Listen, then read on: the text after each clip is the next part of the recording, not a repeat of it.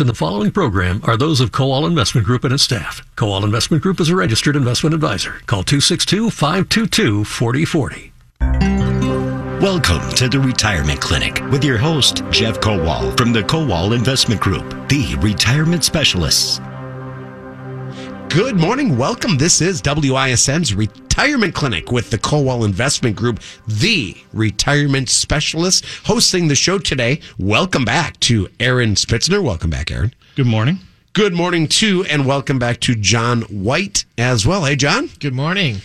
Well, I got like the big guns in here today. That's right.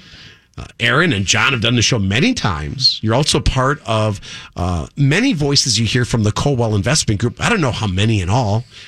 7, 8, 9 that do our daily market. Yeah, that sounds updates. about right. Yeah. Trying to give you guys a good idea of what's going on every day in the markets and how it affects you personally, your retirement accounts, maybe what's moving the market on that particular day. But again, just a bit of an idea of what has transpired throughout the trading day. Yeah, it's during the Mark Belling Show, 3 p.m. news block, 5 p.m. news block. That's Monday through Friday. Now, this show has been on WISN for many, many years. I could say decades now. We talk about one thing. That's retirement. And that's what you do at the Kowal Investment Group. Check out thekowalway.com. Lots of locations. The newest in Heartland. We should go over these real quickly. Waukesha, Port Washington. The Heartland location. The Racine location. That's at Highway 20. Yep. Right off the freeway. And I think Spitzner, that's your... Yep, absolutely. We don't want to miss that one. Your digs. Right, John? Yes. Do you work out of the... World headquarters in Waukesha? Yeah, I go to Port Washington. I'm in Waukesha most of the time, and I actually have a Heartland appointment tomorrow. So for listeners, it depends on what? It depends on where they are. You'll meet them anywhere. Right, correct. Any virtual meetings going on? Do you guys still do Zoom? You know, I find that for some clients that works out just as well for them. They may want to meet over Zoom because they don't have to deal with the travel going back and forth. Sometimes it's a 15-minute conversation where you just want to see somebody face to face and not to, again, deal with the travel. So you hop on Zoom and share some documents, take a look at their accounts and get things handled that way. So it can be a lot more efficient. And then for others, we love to have them come in the office as well. So whatever is best for the client, I give them that option. You know what? Seeing somebody. Now, here's how I am. If you had told me when I was a kid, I'm going to have a phone in my hand and using FaceTime, I can actually see the person I'm talking to, like the future, that's there. We're there, folks. I don't FaceTime. I don't like it. I don't like looking at, like, my daughters call me. And why don't you go to FaceTime Dad? Because I don't want you to see me. I got my cap on. My face looks all big and weird on the phone. So I'm old school. Yeah, you might have to adjust. I don't think there's... What about when grandkids come someday? That's true. You're going to have to see them, and then you'll be on FaceTime all the time. That's true, and if it's part of a group, I've done it before, but just one-on-one. The thing is, it's there. We have that technology. Zoom is just one thing. Remember what was before Zoom? Skype. Yeah, Skype.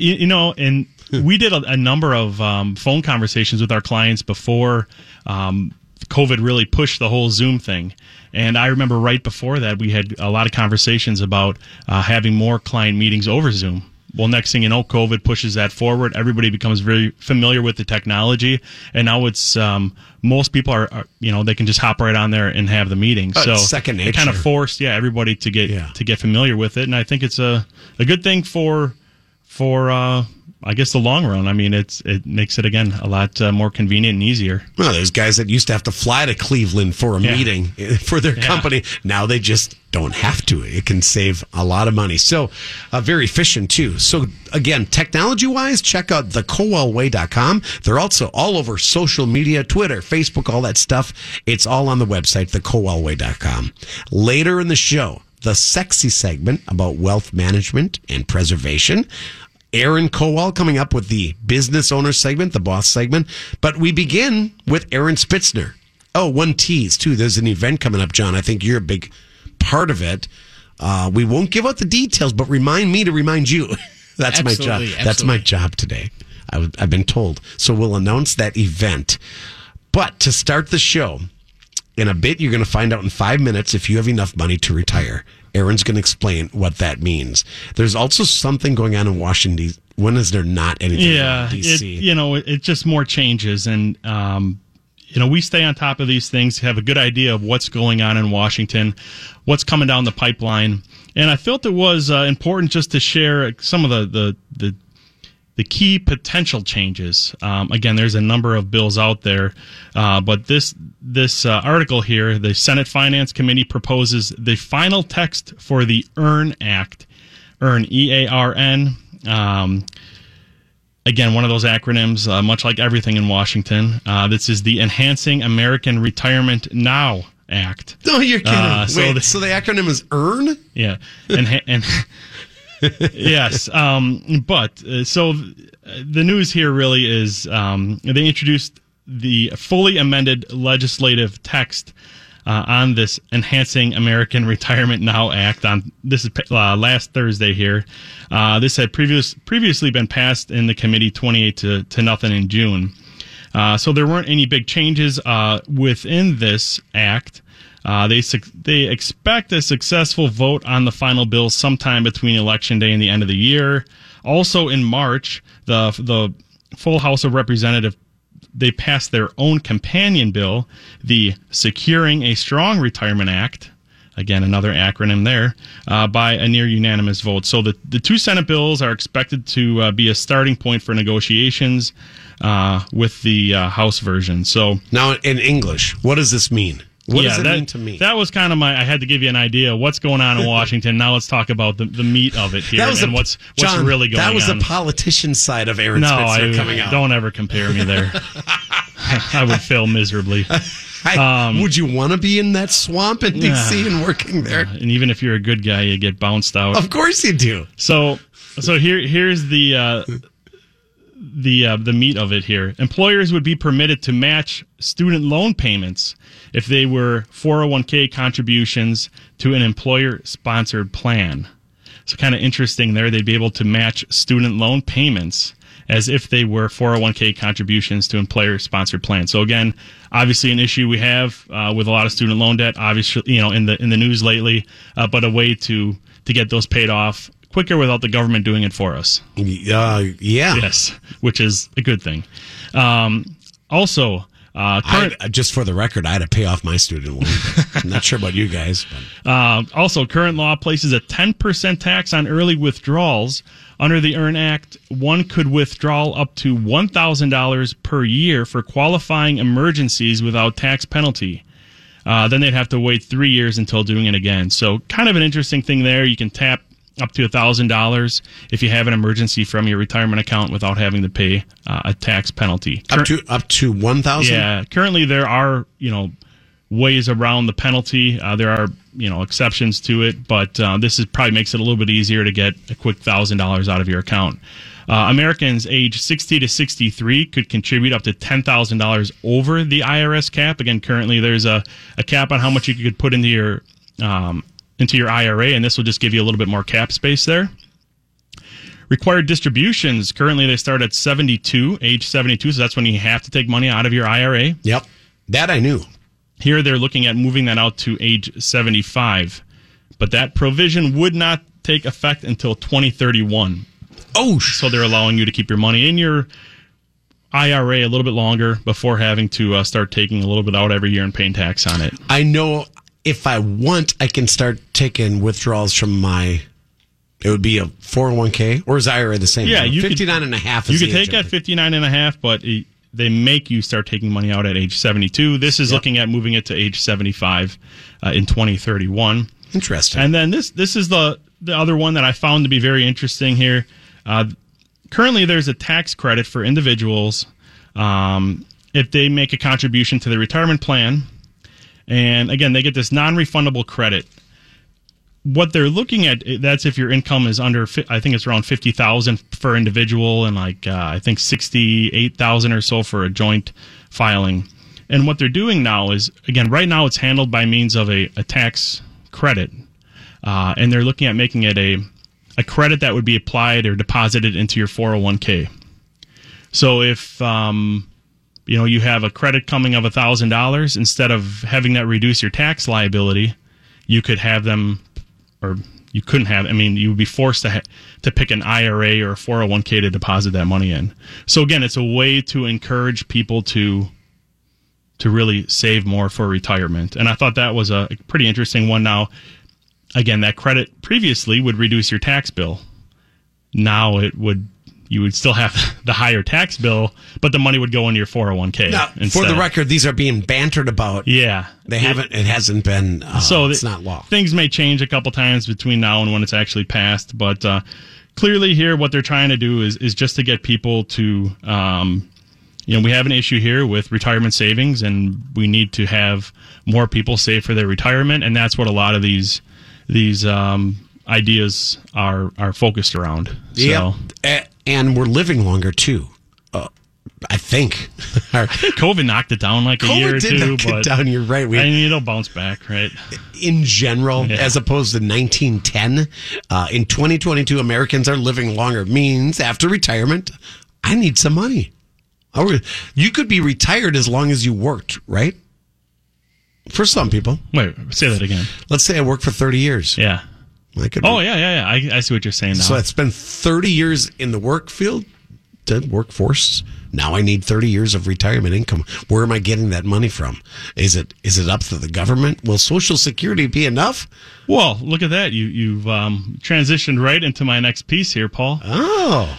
Yeah, so I get asked, obviously, in what we do, do I have enough to retire? Yeah. And while things can get very complicated and complex, which it should as you become more serious about walking away from work, oftentimes I find myself explaining there's really a 4 or 5 things that you need to look at in order to tell yourself, do I have enough to walk away? So this is a segment we talked about. Find out if you're ready to retire, and we're going to do this in, it's about a 5-minute exercise.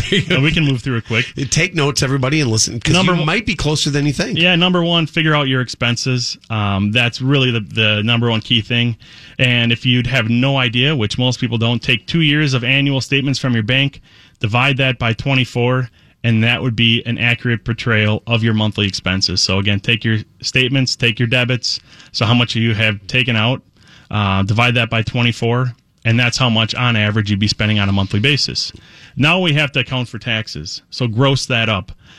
So if your monthly expenses are $10,000 and your tax rate is 20%, divide 10,000 by 0.8, and then you would need $12,500 a month. So that's another, so $2,500 for taxes. And we assume taxes are going to continually go up. Unfortunately, yeah. Right? I don't think they'll go the other way. As I age, I'm 56. As I become 66, 76, our taxes going to be lower than they are now? I highly doubt it. I doubt it. Right. So you take inflation into account too, don't you? So, with your tax rate, if you ask some CPAs, it's hard really to project out further than like 3 years. So we go with what we have now. So here we're just saying 20% for this particular example. So 10,000 divided by 0.8, 12,500 a month. Well, so we know you need 12,500 a month. How is that going to be made up? How are you going to fund that? Number one, Social Security, and other maybe pension. So if you and your spouse are receiving $5,000 a month from Social Security, we take 12,500 minus that 5,000. We're at 7,500 a month. That's what you need right now. Now, let's say you have a pension, and that's 2,000 a month. So 7,500 minus the 2,000. Well, now we know you need $5,500 a month from your investments. Okay. So again, we started at 12,500. We subtracted Social Security at 5,000. We subtracted the pension at 2,000. So now we're at 5,500 a month. So now, how much have we saved up to cover this? So you take that 5,500, multiply it by 12. That's your annual shortfall. So that's 66,000. Divide the 66,000 by 4%. Because again, our safe rate of withdrawal every year is 4%. That's the 4. We tell everybody, on average, you could, safely take out 4% of your portfolio each year. Yeah, can I just say behind the scenes, John White has got his calculator out right now doing this. So you take that 5,500. Again, that's your shortfall. Multiply it by 12 because that's how much you need in that full year. So that's 66,000. Divide 66,000 by 4%, and you get 1,650,000. That's what you need. Yep. And that would be a good starting point. Now, that's not necessarily like, hey, I did my retirement plan there. There's a lot more things to look out for. Now I'm done. That's a good starting point, though. I mean, that's where we would then want to take a look at some of these, put it in our financial planning software. But stress test things. Before people panic and go, that's unattainable for me. I'm X amount of years old and I don't have significant savings. You can start saving anytime, right? And everybody's different, Aaron. Right? Yeah. That number may not be the number for everybody. I can tell you right now, I mean, in this example, the expenses are pretty high at $12,500 a month. That's quite a bit. For most people, it's not that high, but it is a great starting point is understanding the expenses and what you're going to be spending in retirement.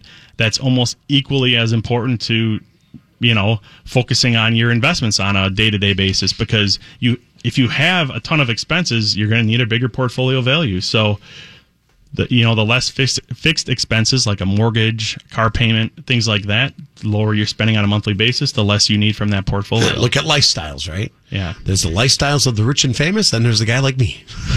If I get a fish fry on a Friday night, an old fashioned, that's good. Life is good. That's not that expensive either. It's getting there. It's getting there. Depends on where you go for the fish fry. But yeah, I mean, that's basically it. In 5 minutes, you can figure out, do you have enough? And then from there, then you want to go and start taking a deeper dive into the numbers. The way you did it was easy to follow. If you missed that, just talk to an advisor. Reach out to the Kowal Investment Group. They focus on retirement. It's what they do. It's what they do best. TheKowalWay.com. Here's the phone number, 262-522-4040. 262-522-4040. The Retirement Clinic on WISN, every Saturday at 10 a.m. today with Aaron Spitzner and John White. That was a good segment. I like that little Snapchat. Like, that's everybody's question. Do I need to retire? I also heard it was $1 million. Well, no, some people are saying it's more than $1 million. I think the answer is it depends, and every case is different. After the break, Aaron Kowal's Boss Minute. That's for business owners, their savings and security. John White, you've got something for us today regarding Roth conversions. That's right. We're going to talk about Roth conversions, different rules around them, and very important issue for a lot of people looking to retire. And you yourself are doing I don't want to call it a seminar. It's an event. We'll say it's an event, and you will give us the details when we come back on that event. A lot of information on the website, thekowalway.com. This is News Talk, and we'll be right back. Welcome back to the Retirement Clinic on WISN. I'm Aaron Kowal with the Boss Minute, business owner savings and security. It's about owning your retirement, not just your business. Estate planning isn't a topic many people like to think about, probably because no one wants to think about what happens when we are no longer around. But all too often, avoiding the topic only creates a big mess for your loved ones. As a business owner, it is your responsibility to have a plan in place, not only to protect your family and your business, but to help alleviate unnecessary stress during this emotional time. An estate plan will allow you to prepare details for your business as well as personal needs. You should include your succession plan for your business. Who does the business go to? How and when should it be sold? Who is handling what? Consider including letters and documents to make your wishes very clear. The more organized you are now will mean less confusion later. Additionally, you should be sure to update your plan as life changes and connect with your estate planning attorney about every 3 years for edits and updates. If you need assistance with estate planning recommendations for you and your business, give our office a call today at 262-522-4040 or visit thekowalway.com. Back with the Retirement Clinic, Saturday mornings with the Kowal Investment Group, the retirement specialist, John White, Aaron Spitzner in studio, and I'm Paula Cronforst. All right, now right before the break, Aaron laid out this, do you have enough to retire? Find out in 5 minutes. We walked through it. We got the numbers. John, you've got a segment on Roth conversion, but there's a PS. You wanted to add something to Aaron's conversation. Yeah, so, what Aaron mentioned is good information. It's a good kind of back of the envelope almost kind of calculation. What he assumed though is you're withdrawing your assets at 4%. But what that means is you're not touching the principal there. You've got money left over at the end of this plan because you're going to get some growth in that money. Hopefully the markets are good and you get some growth. But it assumes you're not touching principal. Well, let's make and it also assumes you could pretty much retire forever on that number. as long as your expenses stay more or less the same. Yeah. You're living off the interest, not touching the principal. Right. And you need $1,650,000. Okay, well, what if you do have to touch the principal? What if you're taking a little bit more? Well, this is basically called an amortization calculation. And we're assuming a 35-year retirement window, or 420 months. And basically what that's telling me is, hey, you don't need $1,650,000, you need $1,200,000. But this means you're slowly eroding away your principal every year. So by the 420th month or 35 years later, you've got nothing left. So there are different ways of doing it. That is the 4% withdrawal rule, and it does assume certain rates of return. With the amortization schedule, it assumes you've got nothing left after 35 years. It's way riskier doing that way, and it also makes the assumption that you're getting the same market return every year, which is never true. The market return is always all over the place, which is why we tell clients... Is there like an average, though, like since 1929s, right? Yeah, since absolutely right. There's an average rate of return, but the market, as far as I know, is absolutely nuts. And to try and get a don't get me wrong, averages are handy. Just look at the last 3 years. Exactly right. And COVID, I get it, was a part of it, but oh man. That's why we add that fourth dimension to a retirement plan, which is the Monte Carlo stress test, which we basically take the standard deviation of the portfolio and we run that 1,000 different times up against those assumptions that Aaron just made. So, living this long, spending this much, assuming this rate of return, assuming these taxes. But let's also throw up against those assumptions the absolute craziness of the markets and try and figure out a percentage probability of you having success, which is basically not running out of money. So there's different ways of doing it. There's the amortization method, which is riskier, which is the one I just talked about, or there's Aaron's method, which is the 4% withdrawal rule, not touching the principal. Yeah, you hear the 4% rule. That's what we're talking about. Yeah, Trinity University did a study on this, and they basically said, okay, assuming that you get a 7% real adjusted return, what can you draw out of the portfolio without touching the principal? And the number was 4. Yeah. That's something. So I got a question for both of you, because John, you got to spend some time in Roth conversions. Before we leave this, though, do you have enough to retire? The fear is running out of money, right? Do most of the clients, is the assumption when they sit down and I discuss my retirement plan with you guys at the Kowal Investment Group that I don't want to touch principal? Is the goal to live off the principal and not touch it? Or is reality set in and say, well, sooner or later you're going to have to eat into that? So that's a great question. I have some clients that are okay with bouncing a check to the gravedigger. They want to spend that money. I've got 1.5 and I plan on spending every cent. Right. Exactly. And then I have other clients that are like, no. I want to, I'm okay to touch some principal, but I want some money left over for my kids, for a charity, whatever it is. Your money still works for you in retirement, right? Right. Absolutely. That's the whole beauty of having the right plan, working with somebody that knows what they're doing. Right. And that's the thing. When I talk to retirees and you see them transition from working life to retirement life, they always come in after their first 1 or 2 years of retirement and go, I hate the fact that the market is down and I don't have an income anymore, which that's to be expected. That's your first year in retirement. Absolutely. That's got to be a weird feeling. First off, you've been working 30 plus years. You don't have that regular paycheck. Your benefits, if you had benefits with that company, are gone. You have to have health care, right? Right. We don't want to go without that. I know Medicare is age 65. So, I almost feel like I should go to Aaron Spitzner and say point, counterpoint. Any retort to that? No, the one thing I'll say about you asked about,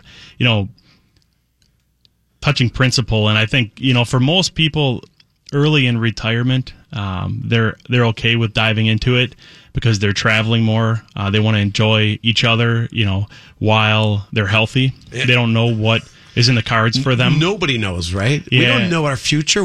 Do it now. And a lot of people know a family member or a friend who retired and a year later died or was sick. I hear that story all the time. So for a lot of people, they want to travel and do those things while they're early in retirement, which sometimes requires them to go over the 4%, which is okay, because then for most people later on in life, the spending is gonna come down and it'll all average out in the long run. After all, I did work all those years. Yeah, so you just enjoy yourself. Now the risk of that is if you're spending a little bit more in a down market, that can be a risk to the plan. But that 1.6, I think we're looking at. Yeah, that can go down pretty fast. Yeah, so, depending on what you do, what you buy, and how much you spend. Yeah, so for most people that's kind of how it ends up playing out. But I can see the the other side of it too, where taking out just the steady 4% and being a little bit more conservative, and then if you have a little bit of extra,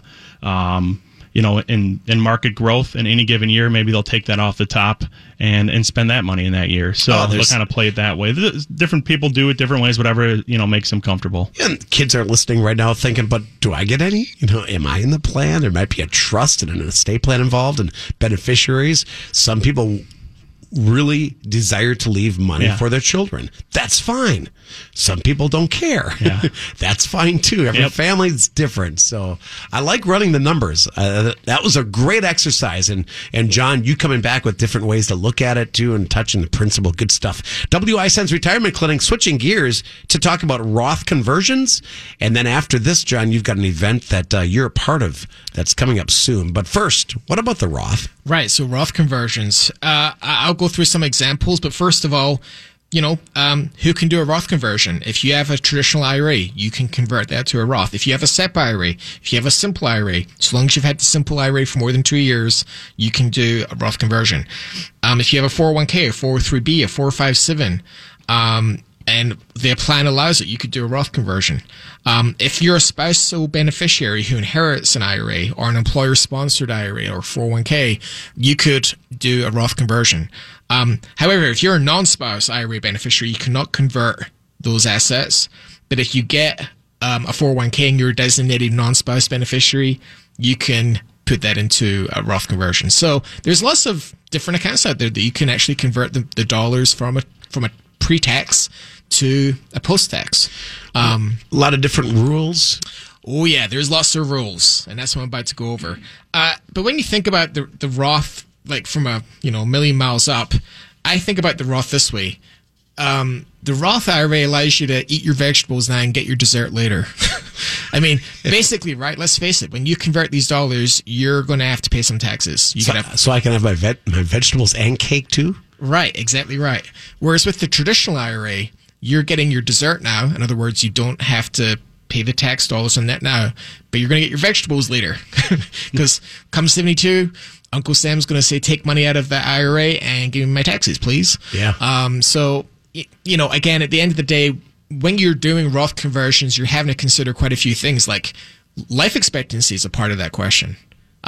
Typically, the longer you have to live, the more sense it makes to do a Roth conversion.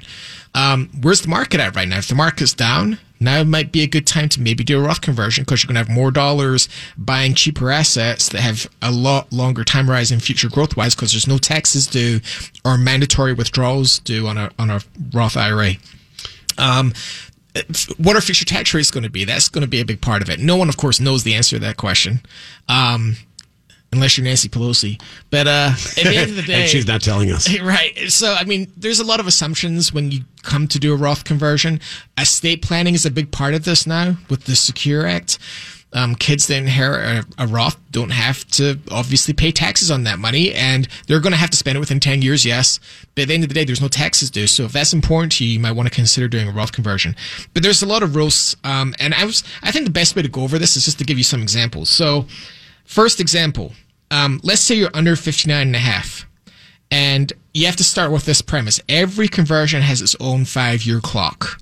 So first example is, in 2020, James is 25 years old, and he converted his entire $40,000 from a traditional IRA to a Roth. In 5 years, when James is 30, his Roth IRA is now worth $50,000. And this is how it's made up.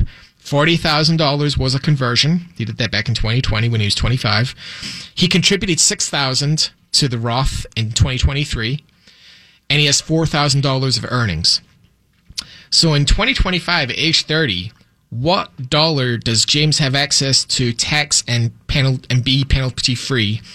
And what if he did another conversion? So, first of all, contributions are always no tax, no penalty, always.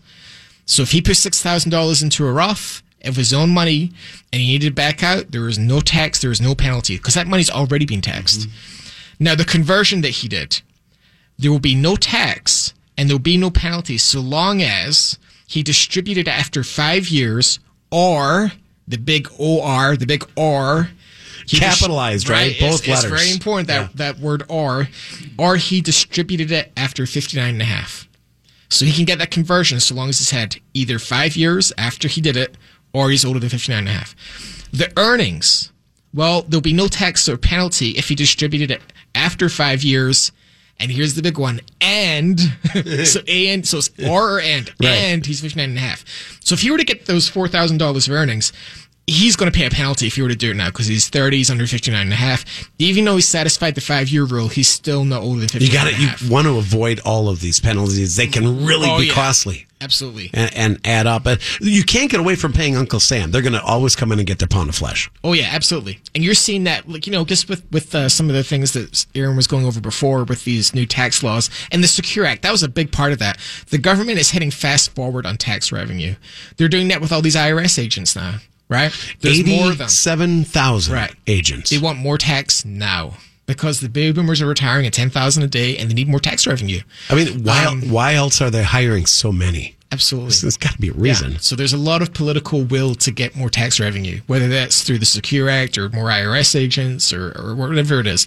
Those tax credits that Aaron was mentioning before, hey, get a $1,000 tax credit towards your IRA, but don't put it towards your taxes because we need that tax money now. I mean, that's just another way of doing it. Yep. You always have to plan for the taxes. So that example before was for someone that's under 59 and a half. What if you're over 59 and a half? So here's another example. In 2020, when Susan was 60 years old, she converted $100,000 from her IRA to her Roth. And this was the first time she's ever put into a Roth, ever. Does she have immediate access to her $100,000 of conversion dollars? The answer is yes. Does she have immediate access to her earnings tax-free? The answer is no. Not tax-free. Right. Because with the conversion, there is no tax and no penalty if distributed after 5 years or she's distributed after 59 and a half. So she satisfied the 59 and a half number, but she didn't satisfy the 5-year. But because it's an or, she can get at the conversion dollars. But if there was earnings on that conversion, she needs to have held it for at least 5 years and be older than 59 and a half. Well, she's older than 59 and a half. She's 60. That's good. But because that conversion is not 5 years old yet, the earnings part of the conversion will be taxed. That 5-year window you said to pay attention to at the beginning of this. Yeah, you got to watch that 5-year window. Yeah. It really is. Yeah, it can be very tricky. And Roth conversions, just in general, on this show, the Retirement Clinic over the years, it's a big topic. It's a hot topic. Why? Because the Roth is such a good tool to use, right? Right. You're getting growth, and it's all going to be tax free. I just can't see why. Politicians like their taxes now, so that's why they're actually big fans of Roths. I've got some clients that are concerned that they're going to take away the Roth or somehow going to tax it. They'd rather us pay up front. Exactly. They already have. And so that's why I think, and of course there's limits, right? You can't put $100,000 into a Roth unless it's a conversion, right? The contribution limits are pretty low, and there's those income tests as well. So at the end of the day, the politicians love their Roths. They're not going to get rid of them. They're not going to start taxing them. I don't know, unless it would be some sort of extreme, like we're at war and we need tax revenue, and sorry, we're going to start taxing. I can't think of anything outside of some sort of crazy special circumstance. I know what some people in the audience are thinking. We're getting pretty darn close in this country. Right. You never know. This is why we vote. Hopefully, you show up, right? And vote the way you want to. But all of these tax laws and taxes, as we said, are probably always going to go up, not down. Very important to do it the right way. Well, I'll go one more example. One more. I know these examples, it's pretty hard when you're listening to them, but third example. So you're just under 59 and a half. What happens now? So in 2020, and let's use the name George. When George is 57, he converts $250,000 from his IRA to a Roth. And this was his first ever conversion ever. But he started his Roth 10 years ago with a contribution. Does he have immediate access to his $250,000 of conversion dollars? The answer is no. Well, why not? Because basically he hasn't had this conversion for more than 5 years. Oh, that 5-year window. Yeah. And he's not 59 and a half. 59 and a half yet. That's, again, the magical time when you can take money out. Will he have Will he have tax and penalty-free access to the conversion in 2.5 years' time, though? Yes. Because he's going to be 59 He's 59 and a half. He can do right? it if he wants. He doesn't have to. He doesn't have to, but if he wanted to, he could. Now, again, those ages to review earlier in the show, you have to at 72. 72, take money from your IRA. Mm-hmm. That's one of them. 59 and a half is the big one, right? For a lot of rules, like the conversion rule. But if you don't need the money at 59 and a half, wouldn't you be better off holding off? And right? Right, absolutely. So people get tripped up on this because of the whole, it's to do with how long, when was the conversion done? And how old are you? That's really what you got to think about with the conversion amount. The earnings are always typically going to be taxable unless you're 59 and a half or older and you did the conversion more than 5 years ago. So, John, good stuff. First off, Roth conversions. You've got questions. Call the Kowal Investment Group 262-522-4040, and they can walk you through what we just discussed with one of their advisors. We got to take a break, but I do want to sneak in this event quick. You're going to be a part of it, John. Give us the who, what, where, when, that kind of stuff. right. So me and Mike Smith are going to be talking about long-term care insurance and the importance of long-term care planning for your retirement. That event is scheduled for Thursday, September 29th at the Milwaukee Marriott West Hotel between 6 p.m. and 7 p.m. We talked about how long this should go for. I think an hour is good.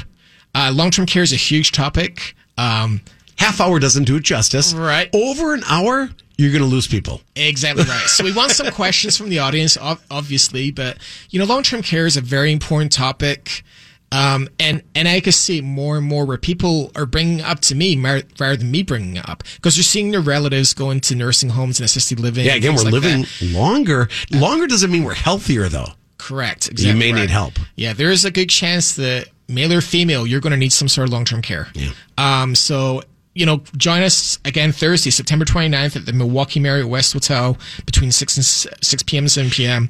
to talk about long-term care. And Mike Smith does a great job with our clients. He's been on our show before. Mm-hmm. Do you have to register for the event? Yes, And absolutely. on the website? Go to the website and you'll see the information right there and you can RSVP. And you'll be there, John White, yes. with the Kowal Investment Group. The number that we gave before goes right to the Kowal. We'd rather go to the website to do this, right? Right. Or you could call me either way, but... Okay, well, we'll give up both. TheKowalWay.com. The number, 262-522. Okay, when we come back, the sexy segment, Spitzner, what do you got for us today?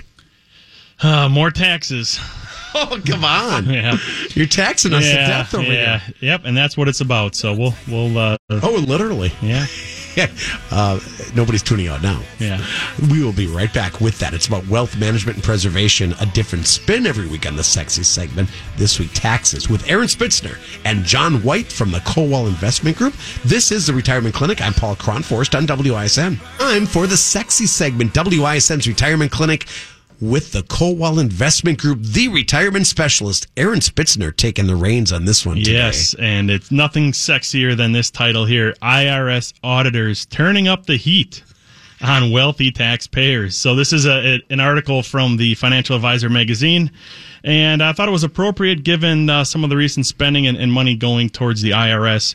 Federal audit rates for the wealthy dropped over most of the past decade, but that is now changing as the IRS and the Biden administration have made tax enforcement a priority as they have pledged to increase scrutiny of high net worth taxpayers.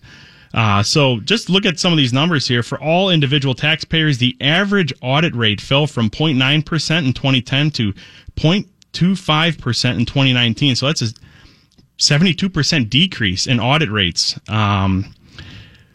And, recently, an IRS report has, for incomes between $100,000 and $500,000, those audits have risen 0.6% this year, doubling from 2019. The agency said audits for taxpayers making more than $10 million annually quadrupled, and audit rates for the $1 million to $5 million category more than doubled.